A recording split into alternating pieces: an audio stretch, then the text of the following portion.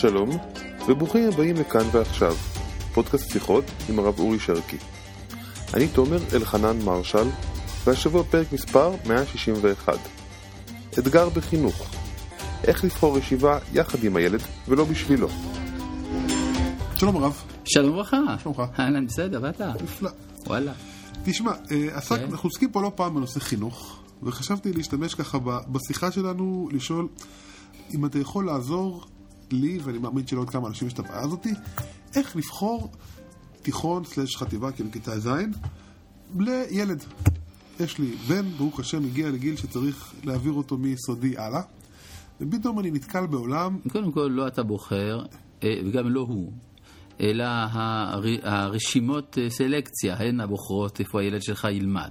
כי יגידו, שמע, פה זה כבר מלא, פה יש לנו אולי מקום אחד, אבל יש תור וכו', והוא לא עבר בחינה וכל מיני דברים כאלה. אז כך שזה, ורגע, מאיפה אתה, מי הבא שלך וכו'.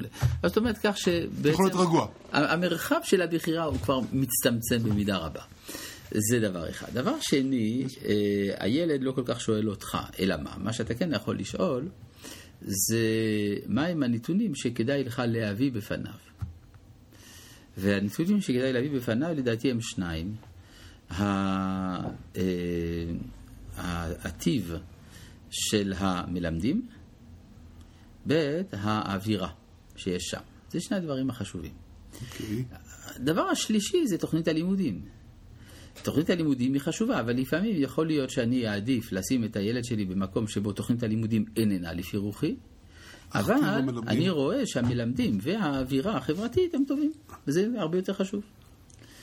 עכשיו, ותמיד יש איזה התפשרויות מסוימות, אבל זה הנקודות החשובות.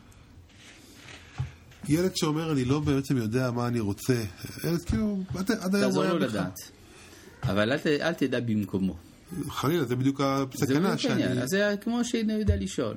שהאגדה לא אומרת שכיוון שהוא לא יודע לשאול, אנחנו נגיד לו מה הוא צריך לחשוב ומה הוא צריך לדעת, אלא אנחנו נביא אותו לשאול. ואפשר פשוט על ידי שנותנים לו את המרחב של המענה. כן, לא אשכח פעם שהגיעה אליי איזו אמא, עם הילד שלה שהיו לו כל מיני בעיות.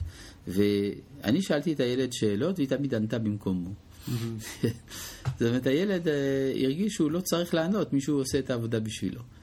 באיזשהו מקום צריך להרגיל את האדם לקיחת אחריות על עצמו. בגיל תיכון כבר האדם עומד על דעתו. שוב, האגדה כבודה במקום המונח לא ממש עוזרת לי להבין את הפרקטיקה של איך לעשות את זה. אז זה פשוט להיות עם כוח הקשבה. להקשיב לילד ולשמוע מה הוא צריך, מה הוא רוצה. אני בא ויושב עם הילד ואומר לו, תשמע, יש את ה... יש מקום כזה, מקום כזה. יש תיכון, מה שאתה נותן לילד זה מידע. זה מידע. מה שאני נכון. לילד זה מידע. נכון. וזה מה שיש לי. נכון, זה מה שתיתן לו. ואז הוא אומר, לא יודע, תחליט אתה. תחליטו אתם, הוא חמוד. אז תחליטו אתם. יפה מאוד. תגיד לו, חביבי, הגיע הזמן שאנחנו סומכים עליך.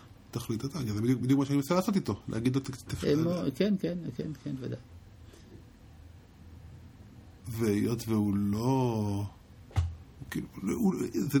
זה לא נחמד לו, זה לא מעניין אותו. אני באמת חשבתי לנסות להסביר לו באמת על טיב של מורים. אני לא יודע אם זה מתאים ללמד ילד על טיב של מורים. למה לא? קצת יש בזה אולי איזה זלזול מורים. ההפך. פה יש מורים ראויים מאוד, שכדאי לך לכבד אותם ולקבל אותם. שאומר משהו על המקום, על שם. כן.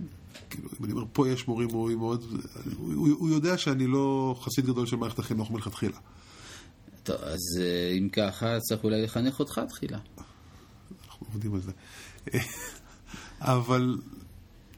אני מנסה להראות לו, כאילו, יש פה את הכיוונים האלה והאלה, אנחנו נשתפים בים חומרים שיווקיים של כל מיני תיכונים שרוצים, בואו תקשיבו, בואו תראו, אנחנו מצוינים, אנחנו נפלאים. נו, בשביל זה אפשר לעשות שבוש, מה שנקרא, ללכת לבדוק. אנחנו, כן, זה... אפשר ללכת לבדוק. וכשאתה שם... ברור שבית הספר ביום שאתה הולך לבדוק מציג את פניו היפות, בכל מקרה. אתה יכול, שערי שמועות לא ננעלו, ופה ושם, ואיך יצא להוא, ואיך יצא לזה.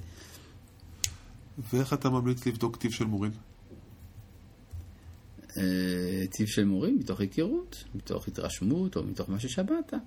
שמעת שפה המורים מתייחסים לבן אדם, למשל, באופן כזה, יש כאלה שבאופן אחר.